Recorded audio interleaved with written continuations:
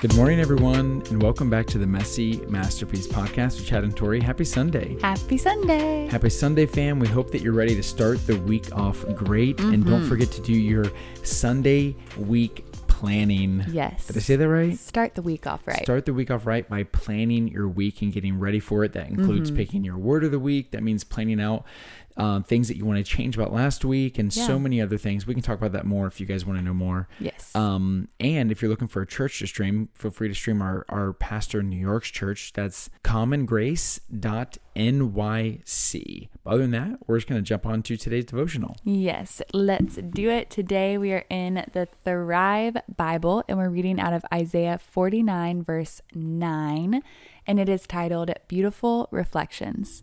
It says, I will say to the prisoners, come out in freedom, and those in darkness, come into the light. There will be my sheep grazing in green pastures on hills that were previously bare. The love letter from God says, Beloved child, I bring light into the darkness and release captives from sin. You don't have to worry about who you're not or remain paralyzed by what you've done. I will engrave my truth on your heart so deeply that it cannot be stolen by the enemy. You can be confident in who I am, the God who breathes life into what is dead, the strong God who can rebuild what is torn down.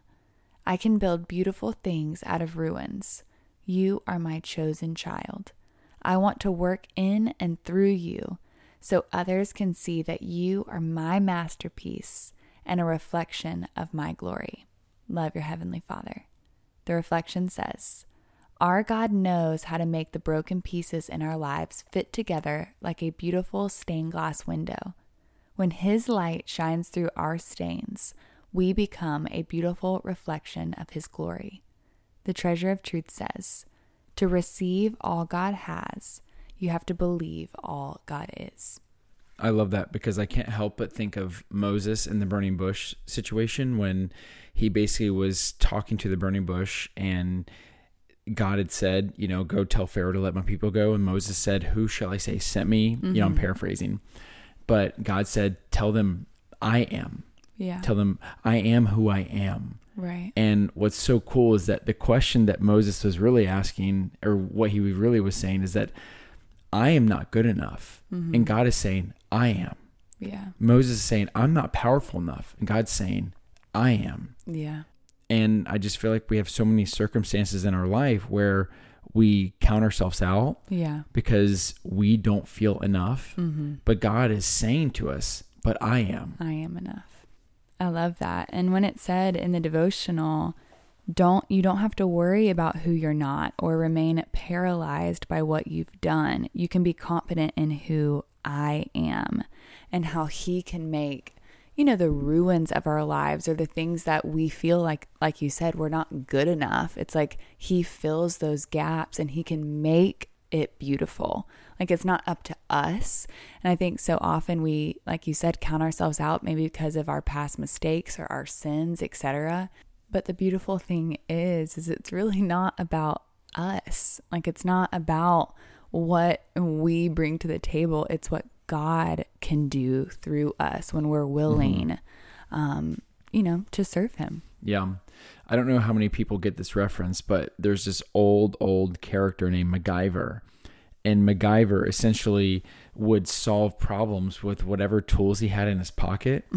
And they were more often than not like a toothpick, a paperclip, a gum wrapper, and a battery. And he would create like an explosive that would help get out of a situation. And I feel like God takes our ruins. Yep. He takes our broken pieces.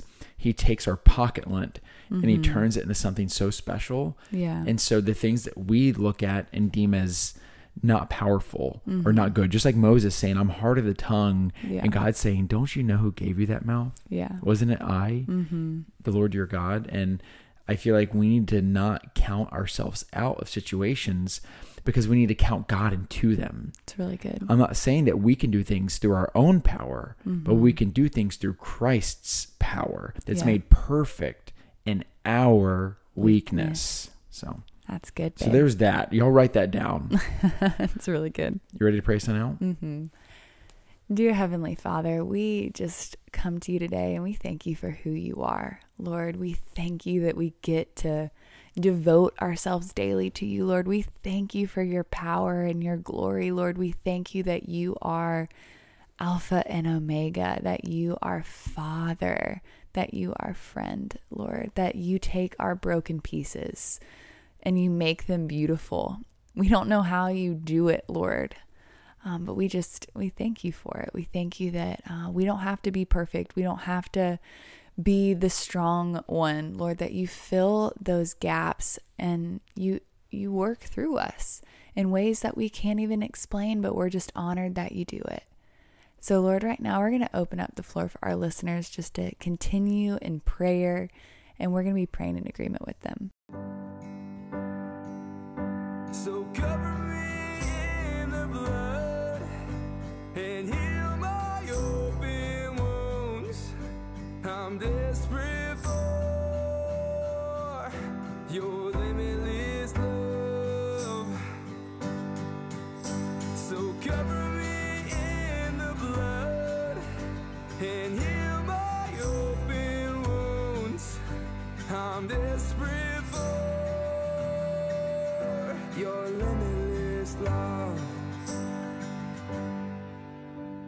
Love so abounding, love so pure, love so abounding, we will endure.